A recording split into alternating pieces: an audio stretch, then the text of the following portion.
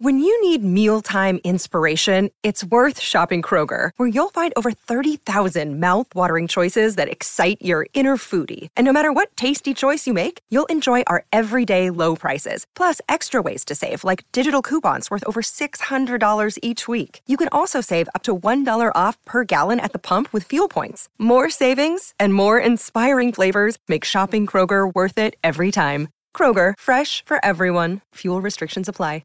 Hey everyone, I'm Meg Tietz, and this is Sorta Awesome.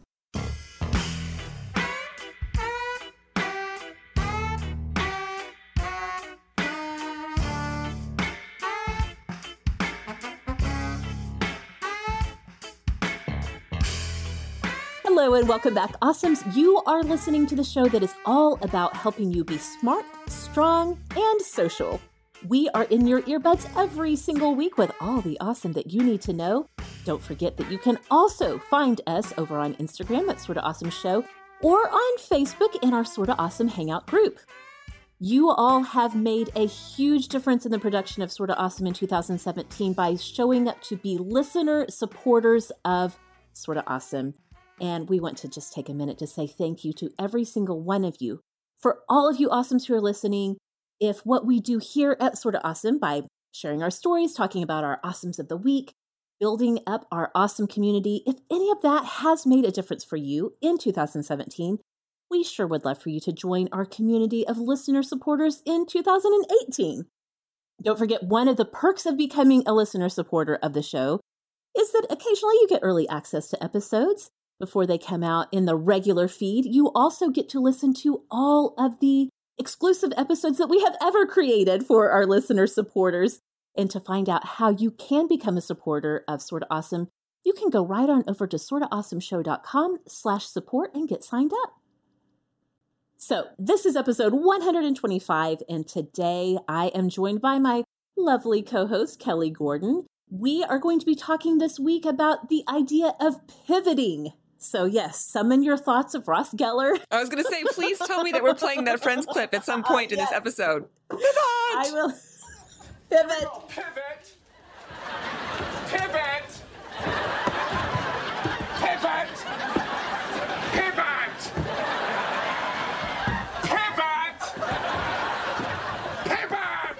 Shut up! Shut up! Shut up! Ross Geller in the apartment stairwell with Rachel and Chandler trying to get a couch up the stairs. It's an iconic moment in pop culture, but it plays on an important idea that all of us have to, kind of confront and figure out in our lives. And that's the idea of pivoting towards something or away from something. And we're going to unpack all of that. We're going to talk about what that looks like in our career, in our life work, in our belief system, in our relationships. How does pivoting play out in our lives? We thought this was a perfect time of year to talk about it as we are wrapping up 2017 and getting ready to kick off 2018. But first, Kelly, let's go ahead and start this show the way we always do with our awesomes of the week, that moment in the show when we share with you about the books, the TV shows, the podcasts, whatever it is that is making our lives a little bit more awesome this week. Kelly, I can't wait to hear what you have.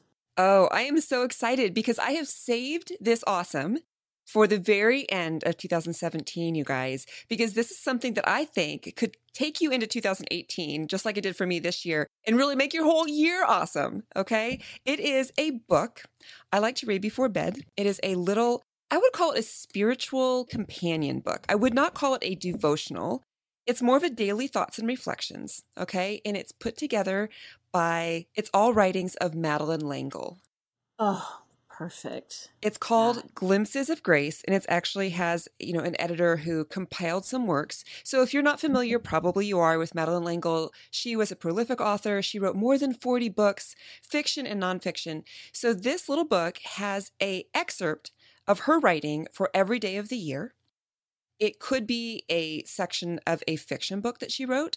It could be a section of a journal entry that she wrote. It could be another sort of a writing that she did that was, a nonfiction, something on spirituality or just big thoughts. She was a very philosophical writer. I'm telling you, her words, for me, have been the perfect way to end my day. It could be 2 pages. It could be 1 paragraph. So it's a very small amount of things to read. And what I like about it is that it isn't practical in the sense of here is, maybe if you're from the Christian tradition, here's a verse, here's a thought, here's a to-do, something that you might need to change. It just is what you need it to be. That So, sounds perfect. Yeah, you can really enter into it and say, she might be writing about something that exactly applies to your life. You might just get swept up in a little bit of fiction. Everything that she seems to write, to me, is so evocative and deeply meaningful. It makes me want to quiet myself and say, oh, yes, that's right. Life is so beautiful. Even in all of the pain and the richness of it is worth living. So that's what has been really, truly like an awesome of the year for me. I have a very difficult time with books that say, here's your reading for the day, not wanting to read ahead or just keep going, Yes. But this is so good that I have fought the urge most nights anyway, to say, no, I really want to save it. I want to save the next day because I want to savor it once I get there. So again, Glimpses of Grace, Daily Thoughts and Reflections, all writing by Madeleine L'Engle. Of course, we'll put a link in the show notes. I cannot recommend it any higher. It has been such a good thing for me this year. I really love that, Kelly. Madeleine L'Engle, one of her nonfiction books, was an awesome of my life. It literally changed my life. It's her book, Walking on Water. That's what I was going to guess. Yes, that's such a good one. Yep, it is. I love that one. My friend Melissa gave it to me years ago, over a decade ago. It's about the life of the artist with a Christian kind of framework over it. It genuinely, deeply, profoundly changed my life. It's one of those, like, if people often ask questions like, what book changed your life? I always point to Walking on Water by Madeleine L'Engle. So, so great to hear that this little collection of all of her wisdom kind of exists, that you can read it throughout the year. Right. And maybe we should say, just because we have lots of different awesomes coming from lots of different faiths, that Madeleine L'Engle definitely comes from the Christian tradition, but she really could speak to anybody who is interested in growing spiritually. She's almost a mystic of a Christian faith. So really, don't let that scare you. She's not a hardline sort of, this is what you have to believe. That's just not how she writes. Her writing is very poetic. So yeah, I do think that anybody could pick it up, just like you said, and be profoundly altered. So good. What do you have for us this week? What's your awesome? Okay, so my awesome of the week is a TV series that you can now find in its complete existence on Netflix. It's the AMC series Turn.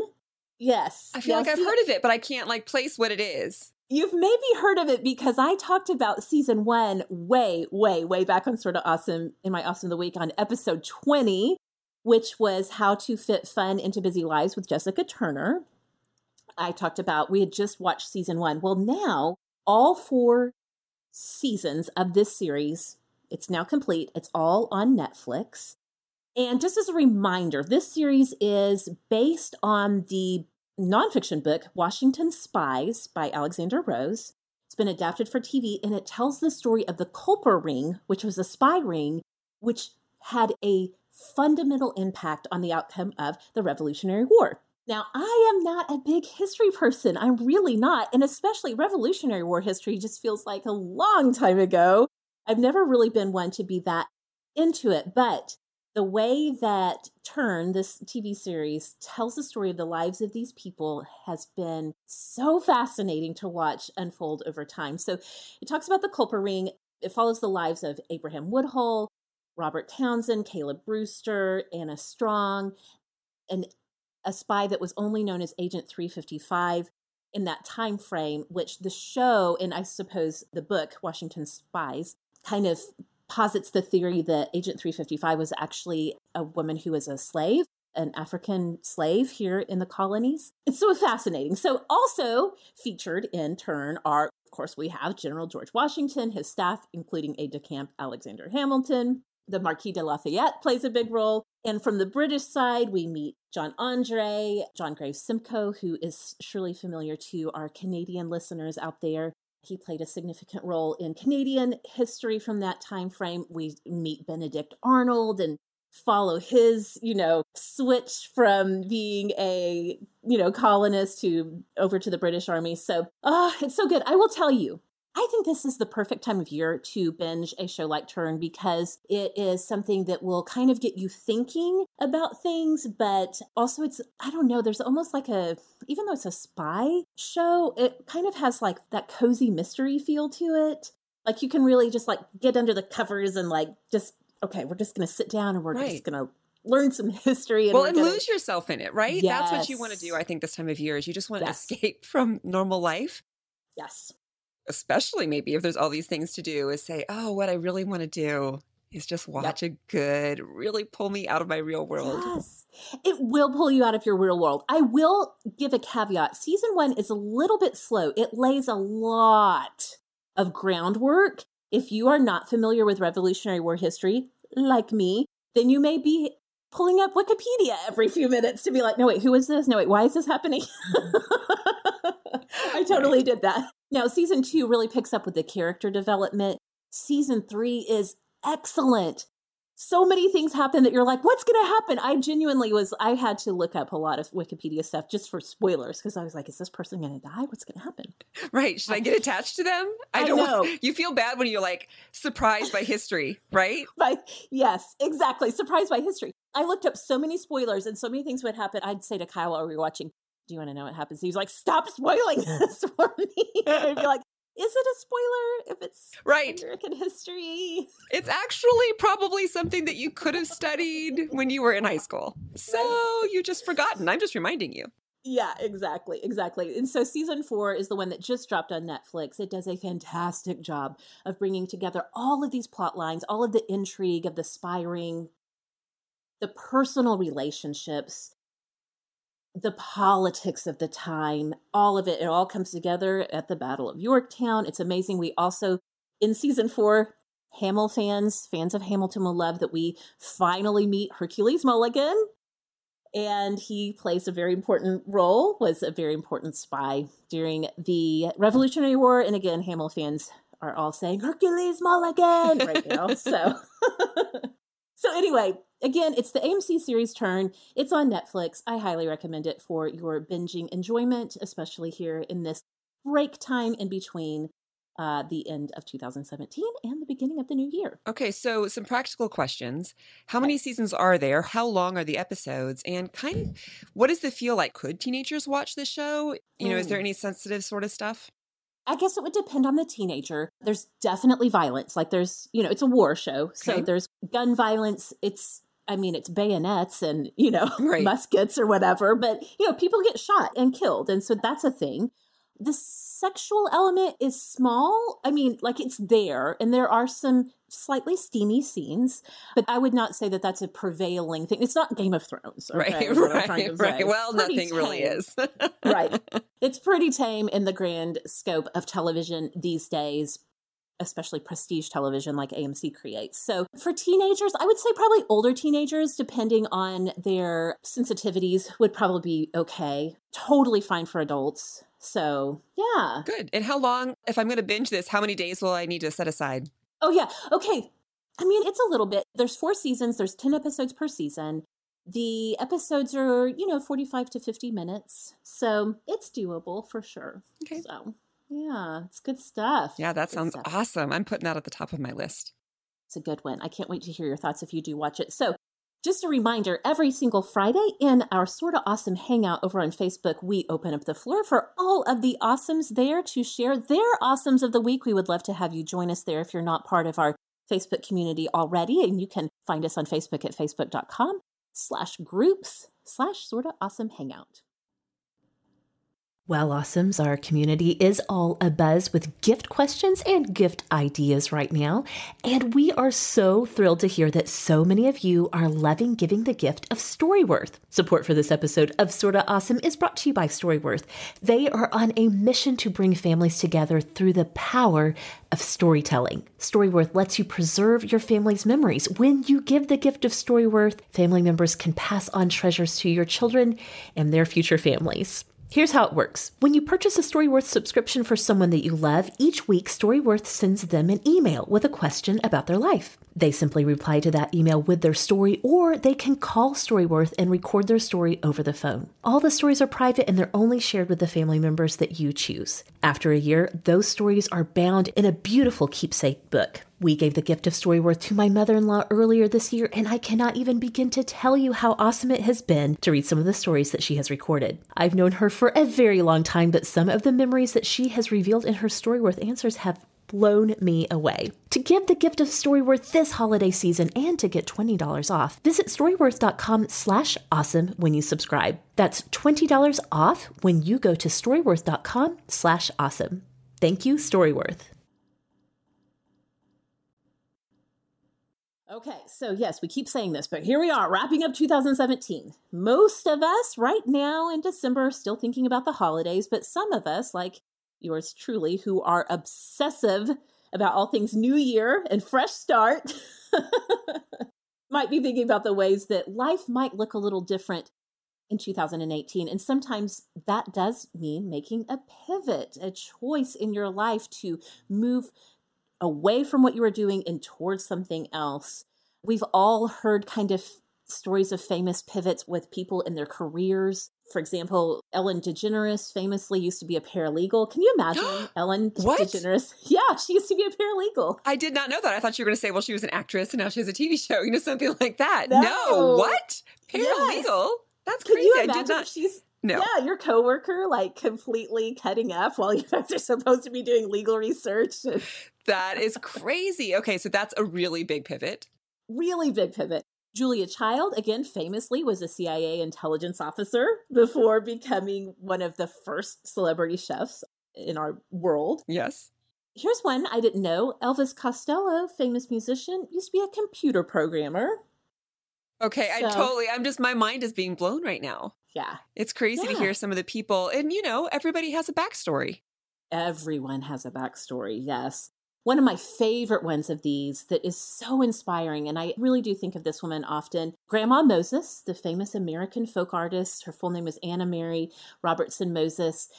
She is a very well-known late folk artist who did not even paint her first canvas until she was in her 80s. For most of her life, she worked on a farm, basically kind of selling potato chips, and she practiced embroidery as her hobby. But then as she got older, her arthritis in her hands made it to where she couldn't really hold a needle. And so she decided to take up painting and became one of the most, well-known contemporary American artists. I love that story so much. And so we often do think about this concept of pivoting. A lot of times we think about it with our work and like what we are doing, what we thought we were going to do, what we end up doing. It is a very familiar, almost like a buzzword in the world of startups, because a lot of times you'll hear people who've done startups talking about their first business model was this, it didn't work out, the market dried up, or this thing happened, this legal battle happened, whatever, and they had to pivot sort of to plan B. I love this story. Well, okay, first of all, if you all are not listening to NPR's How I Built This podcast, it is a fascinating one to check out because it tells the story of like famous brands and businesses that we all know. It kind of does, like you were saying, Kelly, it tells their backstory. One of the episodes that I love so much is the one about Reddit. And the Reddit co-founders, Alexis Ohanian and Steve Huffman, talk about how they wanted to change the world and make it a better place. And so they started off with an idea of making a phone-based sub-sandwich ordering service. Okay. Awesome. So if you can see my face right now, I'm doing that thing like, okay, I'm trying really hard to follow the line here. Go on. How would that change the world? I don't know, but they had a dream and a vision to build that. You got to have a dream. That's right. So then they went to the very well-known startup. It's called Y Combinator, and it's where people who are doing startups go, and it's like an intensive, almost like a boot camp for startups. And one of the Y Combinator founders kind of pulled them aside and was like, hey, maybe we could build something different here. And so they switched gears completely on their mission and set forth to create the front page of the web. And now we have Reddit. So there's always these fascinating backstories of we thought we were going to do this, but it ended up we're doing this. So Kelly, back just a few episodes ago, Rebecca and I were talking about our college degrees and our work life and how we found ourselves in different jobs. But I know that you have a fascinating backstory yourself, how you got from your school age to here you are a podcast host. So I was wondering if you could tell us a little bit about what pivots have marked the way in your sort of work life. Right. Well, I have to say, this is funny because if anybody looks in my little school book, if you guys have a school book that your mom put together for you, I had one that you would write your name in every year and you would write your teacher. It kind of had a fill in the blank sort of a system. In second grade, it says that I want to be a math teacher. Interesting. And people looked at me in high school and was like, I'm sorry, what happened to you? Sorry, what? Getting a C in algebra? As a junior? Yes. It's funny how life changes. Of course, I think things are expected to change when you're a child all the way through high school. But especially these days, having a high schooler myself, I think that there is a lot of pressure to kind of have it figured out by the time you're 16. Like, what are you doing? Where are you going to go to college? What classes are you taking? You should be taking AP classes or tutoring for that career that you're going to have. You need to get a jump start. So one of the things that I look back and see is I kind of did know in high school, it was in high school that I started to think that I wanted to go into journalism. I started to work on the school newspaper. That opened my eyes. I'd always, enjoyed writing. It wasn't something that I did a ton of thinking I was going to make it into a career. I didn't have grand hopes of writing a book or anything. But when I started to work at the school newspaper, I thought, well, this is, I think, what I want to do. So, of course, if you know my story here, if you've listened to Awesomes, you know that is what I did. I went to college for journalism. I started working in journalism right after. I had a good 8-year career before we had kids, and then I stopped to stay home with them, working at newspapers and in TV stations. And then I would say my pivot is actually coming more now, in that I always kind of pictured that once my kids went to school and I had more free time, that I would go back to journalism. I would just go back into the TV station. And what has happened, kind of to my shock over the last couple of years, as I have had some opportunities to be out in the world, I've even called the TV station, one of them here in Minneapolis that I used to work at, and said, hey, can I just come in? And, it's been a number of years since I've been in a newsroom. I kind of want to get a feel, see what they were like, see if they had any openings. And I will tell you that over some time, I have come to find, and this goes back to the intuitive sort of thing, right? Listening to myself, I've said, I don't think that this is what I'm going to do for the rest of my life. I've joked it's kind of Kelly 2.0, after you kind of have a chance to reinvent, but I wasn't thinking I was going to reinvent. I kind of thought I have some groundwork laid here. I have some passion. I've stayed current as much as you can when you're at home. And yet, when it was time to get back on that merry-go-round, I kind of said, I don't want to sit on that horse. Mm-hmm. So, Yes. yeah, I'm kind of doing a pivot right now, and I'm pivoting very consciously, but yet I don't exactly know what I'm pivoting to. So here, we're leaving that in a very unsettled way. I'm so sorry, Awesomes, if you thought we were going to bring you packages with bows. Today, we're not. Because I am pivoting in my whole career, and I think it's, in a good way, forcing me to look in a broader perspective, cast a wider net, all those things. And I do think, just as you look at the world today, that is what's happening today. If we have Awesomes who are in college or just out of college looking for jobs, and I know we do, they would probably tell you, the idea that you're going to go work in one job for the rest of your working days is a fallacy anymore. It's just not that way. Everybody's always reinventing in that sense. So that's been a big pivot for me. What about you? Did you have a big pivot in kind of your work? I do think that probably the pivot, like you talked about, I always thought I would do journalism. That's what my education was in. That's what my groundwork was in. I think I did feel that way about teaching and education, that I would take some time off. We would have some kids and then I would go back.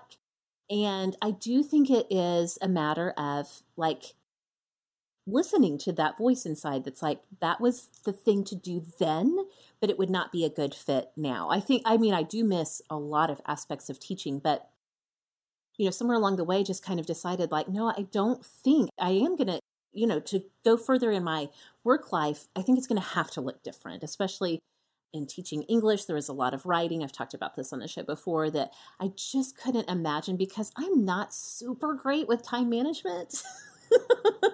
And it was tricky and challenging for me to get all of my grading done, the planning done, all of those things when I was single and had a husband who was away from home at work, many hours of the week. So I had a copious amount of free time.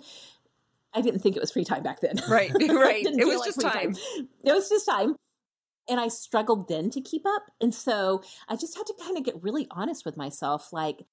As much as I love the actual being in front of people and teaching and the interactions and all of that part of teaching, that being a classroom teacher was probably going to lead to more friction than it would lead to fulfillment at the end of the day. And that's really good that you were able to be honest with yourself about that, because I think it really has been a huge pivot for me in my 40s, I think, because I kind of thought I was on this path. So to hit that wall a little bit, and to some degree pulling myself back from hitting the wall, saying, wait a minute, trying to be honest with yourself, say, what do I really want? What does my reality look like? You know, the reality of my reality, and not just what I wish my reality looked like. Knowing what jobs require of you. I think that it is one of those things that forces you to pivot if you can really listen to yourself and be honest with what you're doing. You can say, wait, I think that I'm going to have to make a change here. What I thought was going to happen just isn't going to work anymore. Right. Yes. That happens. And I think if we just think about the people in our own lives, maybe we might see it in our parents' generation. I think that there's probably some examples of people who took major pivots in their work life. I think it's even more common in our generation to look at our friends and colleagues and coworkers who have come from wildly different backgrounds or who are heading off to do something different. I mean, I've talked about this on the show more than once, that my husband used to be a college football coach, and now he co-owns a financial investment firm. So right. That's a pretty big pivot. Right. Well, Corey, my husband, actually only went to 2 years of college and then moved to California to study marine biology. And so his goal was to establish residency there and then to go back to school. And guess what? He got a job and he started working full time and he started to make a great deal of money, and there were goals, and all of a sudden he started to hit them all. And so he never went back to school. And so he pivoted, and he's actually kind of made it work, although he still kind of regrets that he didn't, A, go back to school, B, go back into science, because that was really where his passion was. But he, even where he is today, doesn't stay in a job for more than 2 or 3 years. It seems like, and his parents, who are a little bit older, you know, his dad worked at the same company for his entire career. You know, that was what you did. Like, you got a job, you stayed there, you got the plaque and the watch, and then you retired. So they are mystified why Corey keeps bouncing around. To them, it looks very restless. You just stay put. Why you keep moving? But it seems like for him, he's always pivoting. Like, that's just, even if they're not big pivots, little pivots are the norm now. Yes, definitely. And I will say this too. I actually had this really interesting discussion with some friends. And we just decided to say, what did you either A, major in college, or B, think you were going to major in college? And then B, what did you either graduate with, or what did you do? And we went around the table, and everybody had a story about a pivot point at that time of life, which I was kind of trying to find some hope for, you know, the high schoolers who do feel the pressure to say, look, most of us change. So, you know, there were so many people who said, well, I thought I wanted to be a teacher. And so I got all the way to my 3rd year and I started to do in-work in the classroom. And I thought, oh my word, I really don't like this. It's making me miserable. Meanwhile, I'm helping my roommate with her accounting homework every night and thinking it's so much fun. You know, you don't know what you don't know. And so these stories of people who they went for one thing and then ended up doing something profoundly different. And for most of them, it was a really good shift. You know, they just didn't know what was coming. They didn't know what life was going to hand them. And so they were really happy they stayed open to the possibility of looking for something different in their work life. It was a good example for me. Yes, especially for those of us who do have kids or, you know, nieces, nephews, godchildren, whatever, who are in that stage of life, to just be able to say, now, hold on, let's be realistic, because let me tell you example after example of how this has worked out in reality. Right. So another area that I do think is so interesting, I love to hear people talk about this, are pivots in belief. Like, I used to believe this was true. Then this happened, and I realized that this belief that I used to hold, it didn't serve me well anymore, or I just realized it just flat wasn't true. And so now I believe this.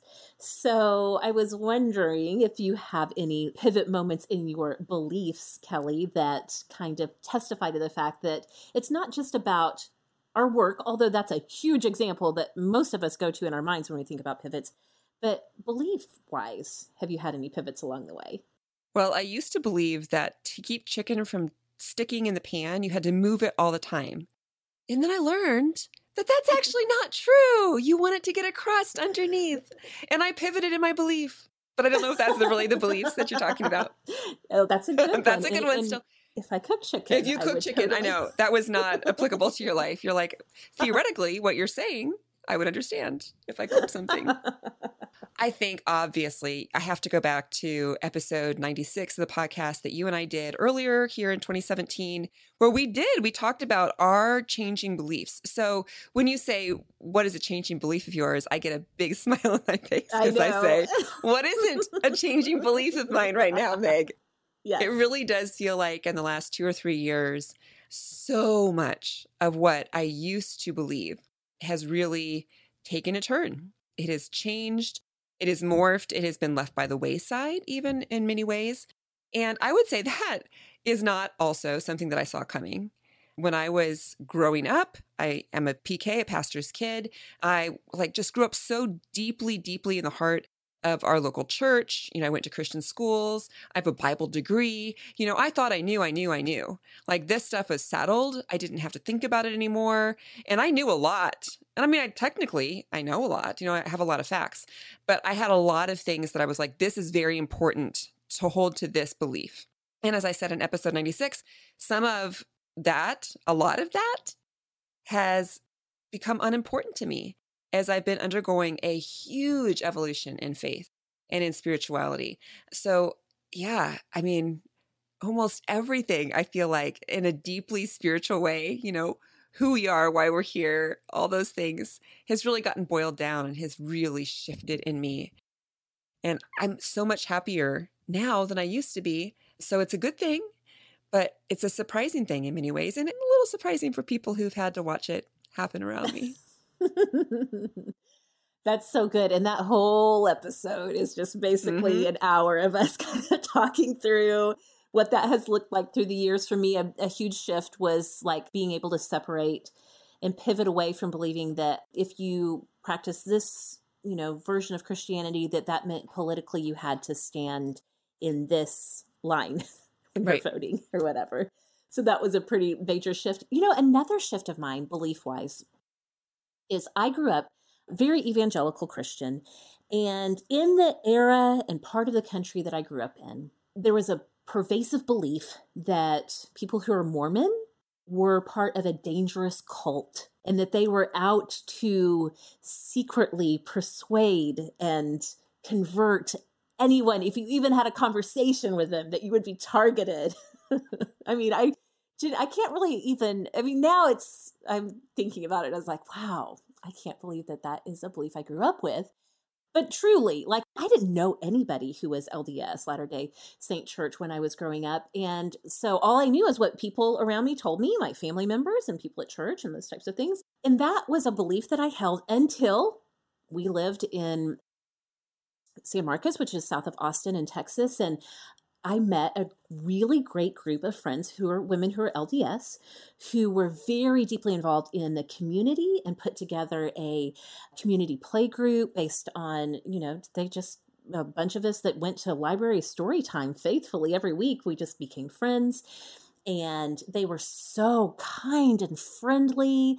And, I was a little bit nervous at first, I'm sure I was actually really awkward and was like, I'm a Baptist and I'm happy. Please don't make me do anything that I don't want to do. Right? They were probably like, calm down. We just wanted to know if you wanted to go out for coffee.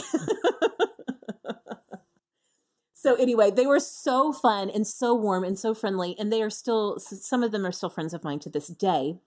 But as often is the case, I think, Kelly, when it comes to our beliefs being challenged and making a pivot in our beliefs, it's actual people who come into our lives that create that pivot point. So for me, it was actually meeting some women who were amazing, wonderful Mormon women who never once either secretly or overtly tried to convert me. They were just like, we just want to be friends. So it was a wonderful experience, and getting to know them and having conversations with them helped me to reorient a lot of the things that I thought I knew about the Mormon beliefs, and then being able to be like, okay, now I can move forward from this point with a clearer understanding, with more clarity. So Right. Sometimes it's just about being open to people, experiences, those types of things that allow us to really dig in and be open to a pivot point. Right. Yeah. In fact, when you just said that, you made me realize that one of the things, this is kind of insidious, a really secretive sort of pivot point. But I used to believe that if you pivoted, you were somehow falling off the path. If you were open to a change at all, that you might as well give up. So the simple fact that you are pivoting at all, I used to believe meant that you are in some sort of trouble. Because you should have it figured out. You should know. If you are changing your mind, it is because you are weak and somehow someone's corrupting you or something's corrupting you. So even just dropping that idea to say, no, life is change. You should be open to new experiences. These people and these things that come into your life have the opportunity to expand your view. That's not a dangerous thing. That's a good thing. It's a growth thing. And so looking at pivoting, not as pivoting off the one true path, but pivoting to be open, to grow. Yes. Even that was like a pivoting sort of a thing for me. Another kind of funny example, I don't even know if this would relate to the belief idea or not, but it's something that we're living out right now.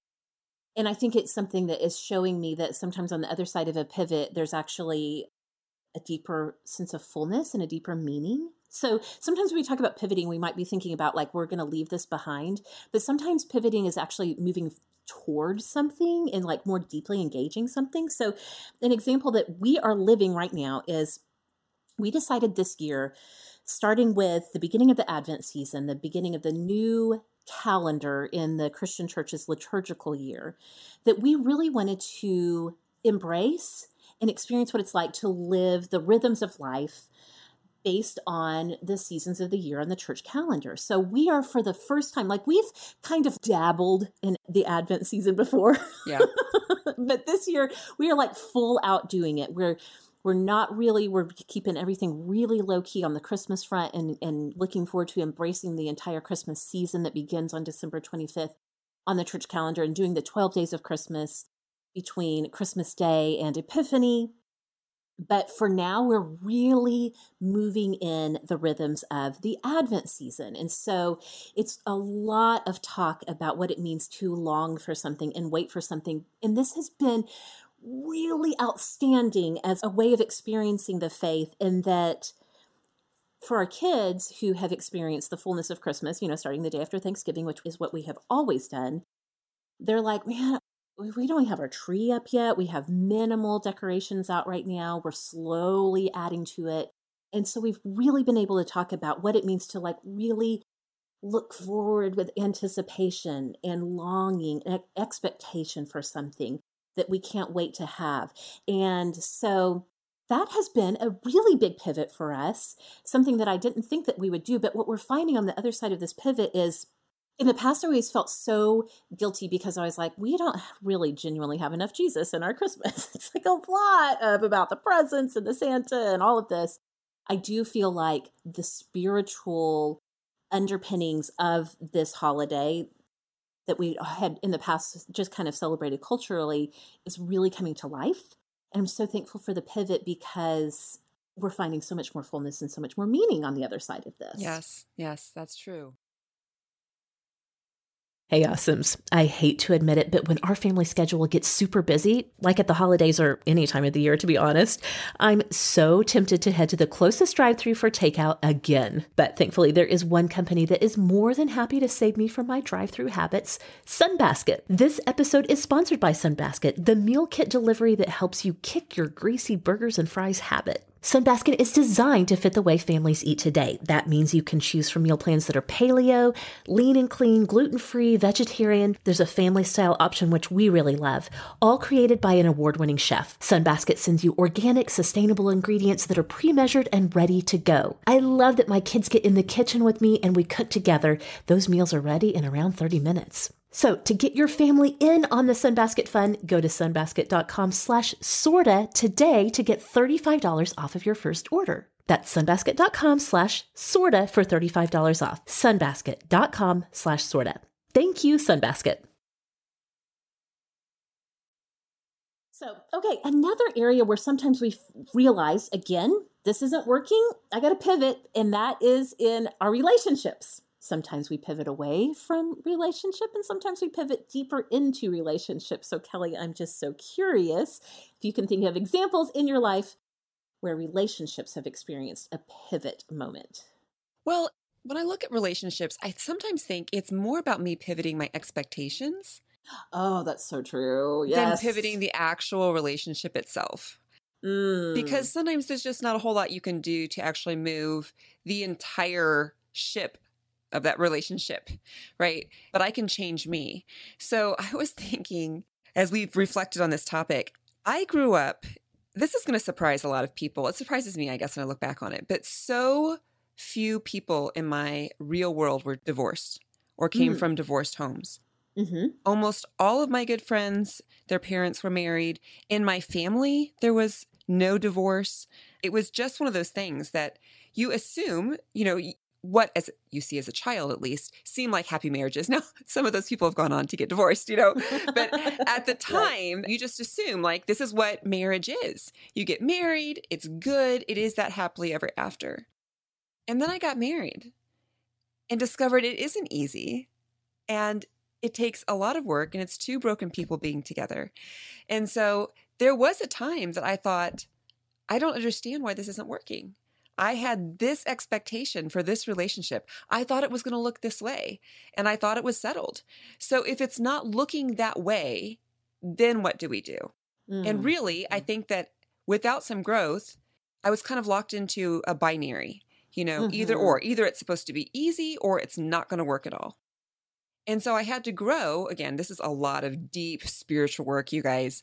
We're talking about it so glibly. This was years of like sweat and agony and therapy. But at the same time, it was a changing of me and saying, no, this is really what marriage looks like, is it is work, but it's worth it. And there are times that are bad and there are times that are good, and it's okay. So to have to pivot in my expectation of what marriage is, how much work it takes, what it looks like, even that, my sister and I have talked a little bit. My parents are very similar in personality, not identical, but marriage has been easy for them for the most part. My husband and I are very, very different. And so it's never going to be easy. But I will say that in the last 5 years or so, I've come to this really beautiful realization that I actually would prefer at this point to be in a marriage that isn't easy, because I have grown so much. There's so much challenging and so much liveliness in our marriage. Not to say that you can't have a challenging or lively relationship if you're similar. I'm just saying this is my experience, is that I've said, no, I'm really glad that I stuck it out, that I allowed myself, I guess, to grow in the expectation that I have of this relationship. And it really did. It changed everything once I allowed that pivot to take place in my heart and mind. And likewise, I think my husband pivoted too, what he expected out of marriage, but that's his story. So that's the biggest pivot that I can think of. What about you? I just think that that is such a powerful point. Number one, that it's often about pivoting your own expectation in relationship, because truly, and we talk about this a lot on Sorta Awesome, we can only be responsible for our own choices and our own responses to the choices of others. That's so true. Number two, I do think that in long-term relationships, it's often a series of slow pivots over time. Yes. Just like this happened and we moved away from each other, but then this happened and it brought us back together. And I think that that is the story of long-term relationship in so many ways. And sometimes in friendship, that's how it lives out too. A pivot in relationship for me that I'm experiencing right now is I feel like I've really pivoted away from my entanglement with social media. And not from a like, oh, I'm wasting too much time on there kind of thing, or any of the sort of popular and very solid reasons for moving away from social media involvement. It's something that almost happened really naturally, in that I really decided I'm just going to, again, I've talked about essentialism so much on the show this year. Talk about a life-changing book. I learned so much from that book about what I say yes to, and like examining the repercussions of what you say yes to, and that there's trade-off for everything. And so as Yes. much as I love, especially as an ENFP personality type who is all about connecting with people, I do love that aspect of social media. I looked at the trade-offs and what being overly entangled with social media was bringing to my life, the repercussions of that. And it was not bringing goodness or growth, honestly, into my life. It was bringing a lot of angst. It was bringing a lot of spinning out on social media, but then not actually translating that to doing anything, applying it to my own life or taking action in my own life. Yep. So I feel like over the course of 2017, and again, this wasn't like one of my resolutions or something I set out to do. It really happened very organically, very naturally. I have really not even been on Twitter. I've limited other social media. Facebook is a place where I am a lot because that's where our awesome Hangout community is. And I have a few other smaller private groups that are very meaningful to me. And so I found that I don't spend as much time in the main feed anymore. The trade-off being I feel disconnected to friends who really I've only known in the online sphere of friendship. So that's difficult, but I feel like I'm more focused and more intentional in how I'm using social media. And it is bringing goodness and it is bringing growth. You know, we have the Hangout community, which I love, and we talk about all kinds of things in there. I cannot tell you all how much I personally, as a human being, have learned from our awesome community and the ways that I've been challenged and the ways I've grown through the conversations that happen there. So I've been really intentional about assessing what am I doing with my time on social media. And that's been a really good pivot for me. I'm very, very grateful for it. So it's interesting how sometimes we pivot, you know, we make the decision, we look at our lives and we say, this isn't working. Something needs to give, or it's an intuition that something just doesn't feel right. And so we pivot. And then sometimes life comes up with a big wall in front of us and we have to pivot. We have to say, wait, I can't go any further here. I would theoretically keep going down this path, but I am being forced into a pivot.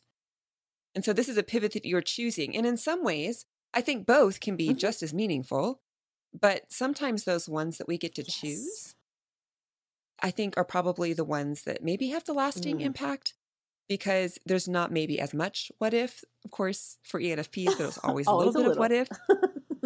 Always a little. But at the same time, you're saying, no, this is a decision that I'm consciously making. This is an intention that I'm putting forth in my life and believing that it's going to bear good things. And of course, you usually get to see those. Or you can pivot again. That's right. So speaking of our awesome community, we wanted to hear from you all some pivot points in your life. And so we have collected some of these stories from our awesomes to share with you. So let's listen in on what pivoting has looked like in your lives. Hi, Awesomes. This is Lindsay from Grand Rapids, Michigan. My pivot moment was when I moved from Orlando, Florida to Grand Rapids, Michigan. My husband got a job here after grad school, so we moved 1,200 miles away from all our family and friends. At the same time, I went from being a full-time working mom to a stay-at-home mom. And the biggest pivot was learning to not put my value in my leadership role or my productivity or the title in my email signature. I had to learn that my value is inherent and not the result of what I'm doing. It's still something I'm wrestling with. This story comes from Shannon in Phoenix. She writes, here's my pivot story. Beginning in high school, I did not want to have children. There were big reasons and stupid reasons, but as I got older, it just made sense. I was very ambitious and I did not want to try to balance career and motherhood. I worked hard in high school to get into a good college, and I worked hard in college to get into a good law school. While I was in law school, I met the man I'd marry. He thought he'd like to have kids, but he chose me knowing I couldn't commit to the idea, bless him. Meanwhile, I started experiencing digestive turmoil at increasing frequency. We got married during law school, and my health hit rock bottom after graduation. Long story short, I have a disabling case of irritable bowel syndrome. I haven't worked since law school, and there were a number of years when I gave up driving. It was a very tough stretch. But as I tried different drugs and coping strategies, and it became clear that a high-powered career wasn't in my future, I became able to imagine being a mother. IBS is a daily battle, but I've been a mom for 12 years, which is so wonderful. My kids are amazing, and my life is so rich. I wish it didn't take a disabling illness to make the pivot, but that's my story. And the IBS can go away now. Thank you very much. Thanks, Shannon. Hi, Awesomes. This is Jessie from Chattanooga, Tennessee, and my pivot moment was when I found out I was pregnant, surprise, with my fourth child. I thought we were past the baby stage. Our youngest was 3.5 when she was born, and I was getting all ready for him to go to preschool and to have all this time for freelance work, and that has not happened. It's been a struggle. I'm still kind of working through it. But that baby's now 14 months, and of course, she is the best thing that has ever happened to our family. Okay, our next one comes from Jennifer, who writes, I work at BNSF Railway and have been lucky to have several really cool and fun jobs going on for 24 years. This year, I moved to another new role that I quickly realized I was not going to flourish in. Everything I was great at, they did not need. Things I hated doing, like reading through contract after contract about technology, things that I knew nothing about, and I knew I had to pivot. It was not easy because of the way changing jobs works, but I worked at it each day with HR, my boss, and looking for people who were looking for a job like mine. And after a couple of months, I moved to a new job. I had to take a pay decrease, but I'm so thrilled to be back to doing something that I love. So my message would be to embrace the pivot and look at what you can learn from it and share with others who are going through something similar. Thanks, Jennifer. Hi, this is Kristen, currently in Hot Springs, Arkansas. I'm going to tell you about my pivot moment. It's not going to sound like a happy story, but I promise there's a good ending. I was a single mother who had just gone through a very difficult pregnancy. I had postpartum, something terrible. I felt very alone. Got a knock at the door. My dad had passed away. I was in town, stayed with my mom for a little while, and found out she had breast cancer. So I basically packed up everything and decided at age 37 that I was going to move back home with my mom and my 9-week-old child. This is the best decision I have ever made. What I found during that very difficult time was strength that I didn't know I had. I found healing, compassion, love, but most of all, I found myself again. I found me. Okay, and this one is from Elizabeth in Tulsa. She writes, my pivot moment is all of 2017. What started as a year full of hope and going back to my career as a therapist turned into a year of grief as I quickly realized this is not the time for that pursuit. I can't take care of my people and pursue my career that I've already put on hold for 10 years at the same time. That realization devastated me, and it's taken me all of this year to make peace with it. One of our church's values is we give up things that we love for things that we love even more. And this is that thing for me. I'm still strong, still brave, still hopeful, but it took a major pivot to help me realize that. Thanks, Elizabeth. Hey, Megan friends. My name is Becky McCoy from Connecticut, and I have 2 parallel pivot points. The first was when my dad died 8 hours after my son was born, and I had to figure out how was I going to live and be a mama and grieve my dad, and I did not handle it well. Well, I had a second chance. A couple years later, my husband passed away a month before our daughter was born, and I feel like that was a huge culmination of, okay, how am I going to live now? What is my life going to look like? I really need to be intentional with the decisions that I make. I'm an Enneagram 1, so I have this super high need to be super responsible. And that was also really hard because I was afraid of making an irresponsible decision. But it's been 3 years now since my husband passed away, and I feel like I'm a different person. And it kind of took that huge giant loss. I mean, nobody gets married wanting to be a young widow, but it took that to kind of really examine a lot of things and figure out exactly what I wanted my life to look like and what kind of a person I was going to be. Okay, and this one comes from Jimmy in Wichita. She writes, about 10 years ago, my husband and I were doing campus ministry in Columbus, Ohio. As a result of a couple of overseas trips we took while we were in student ministry, we decided to pursue moving overseas long term. This move required us to take some graduate level classes, and we decided to pursue that in Wichita, Kansas, since Kansas was home for both of us, and we wanted to be closer to family for a time before moving overseas. Also in the midst of this, we were struggling with infertility and had been for some time. The move overseas would likely mean deciding not to pursue adding a child to our family. Shortly after moving to Wichita, I went to work for a mentoring organization that matches mentors with fatherless children. My husband and I were both matched.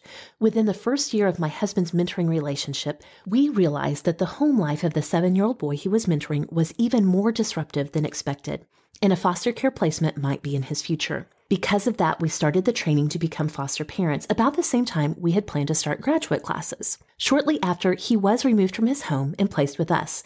And not long after that, his plan was changed from reintegration with his family to adoption. It was at that point that we had a decision to make. Pursuing his adoption would indeed create a pivot for us. For reasons too complex to explain here, adding him to our family would eliminate the overseas option that we were pursuing. We decided his adoption was far more important than our plans, and about 1.5 years later, he officially became our son. Fast forward a few years, and we added twins to our family through in vitro. A short, very short 9 months later, we found out, surprise, we had a bonus baby on the way. When I look at our 4 amazing kiddos, I cannot imagine our lives if we had failed to pivot. Yet the pivot didn't come without sacrifice. My husband is not doing the work he loves or finds great meaning in, but he is faithfully providing for the family we adore. And even though it is bittersweet when we imagine what life could have been like, we would not change our trajectory one bit. We are exactly where we are supposed to be right now, and so thankful for it. Thank you, Jimmy. Hi, I'm Heather Bender from Wilmington, Delaware, and my pivot came when I was 23, single, and very unexpectedly pregnant as a result of a sexual assault. It's a long story that involves a lot of denial, an ensuing mental breakdown, and a car accident that turned an unintended pregnancy into an unintended high-risk pregnancy. I know, awesome's good times. So I had to quickly pivot from happy-go-lucky, free-spirited 20-something part-time student, full-time legal assistant, into not just parenthood, but single motherhood as someone who had never even babysat for infants. It was the messiest, scariest moment of my life, but it also showed me that I had more strength and resolve than I ever thought possible. Over the past 20 years, whenever life has gotten tough, and it has, I think about 23-year-old me, alone and awake in the middle of the night in that maternity ICU. And then I think about my smart, funny, beautiful 20-year-old daughter away at college. And I know that I can handle absolutely anything. Well, thank you so much to all of you awesomes who shared your stories of pivot with us. These were so powerful and so inspiring to listen to. We thank you so much for sending in your stories. Okay, so again, Kelly, we have actually talked about doing this episode for a couple of months, I feel like. It's kind of been on the docket. Yeah, at least. But I'm so glad that we're doing this right now. This is the perfect time, I think, at the end of the year, as people are thinking about what is 2018 going to look like for us? Because, again, it's never too late. And it's never, like, there's always that possibility that you can kind of make a big shift. Now, listen, sometimes, like you were saying just a few minutes ago, sometimes it's tough and like it's a thing that life does to you, and you are Ross Geller with your couch in the stairwell you're like screaming pivot at the people around you, and it's just not happening. It's not working.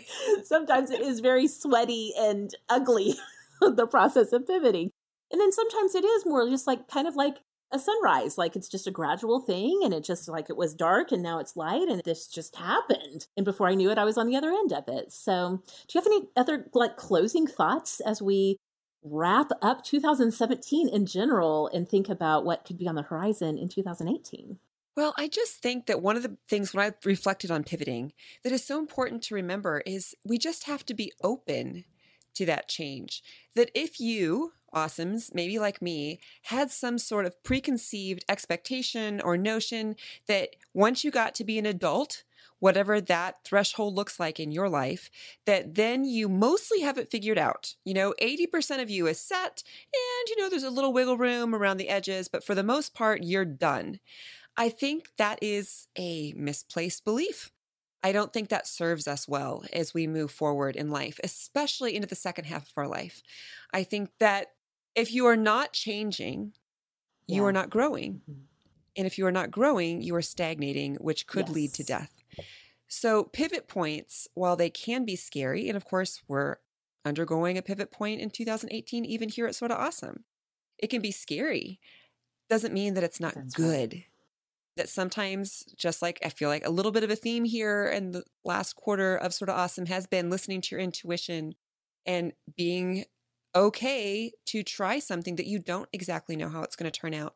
So yeah, that's just when I look at pivoting, not feeling like you have to have it all figured out, that life is pivoting. It is a series of pivots, and it will be okay because you'll find what makes it work. Right. Oh, that's great wisdom. To finish up this conversation, we do want to hear from all of you awesomes with your thoughts on what it means to pivot in your work life, in your beliefs, in your relationships, or whatever it looks like.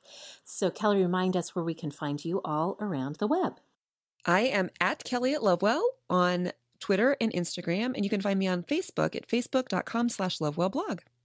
Okay, you can find me on Twitter and Instagram at Sorta Awesome Meg. You can find the show over on Twitter at Sorta Awesome Pod, and you can find us anytime on Facebook at facebook.com/Sorta Awesome. Okay, and awesomes, this is our last episode before the full holiday season, so we will be off next week, but then catch us at the end of December. We will be back with one last show, a group show to celebrate all things end of the year of 2017. So we'll be off next week, but we'll see you one more time before 2017 wraps up. So thanks so much for listening. Happy holidays to every single one of you, and we'll see y'all next time. Sorta Awesome was created by me, Megan Tietz, and is produced each week in collaboration with Kelly Gordon, Rebecca Hoffer, and Laura Tremaine. Visit us on the web at sortaawesomeshow.com, where you can sign up for the show's newsletter, connect with the Sorta Awesome community, and find show notes for each episode of Sorta Awesome. Music is provided by the band Prager. Find out more at pragermusic.com. We'll meet you back here next time as we discover, explore, and discuss all the things that make life sorta amazingly awesome.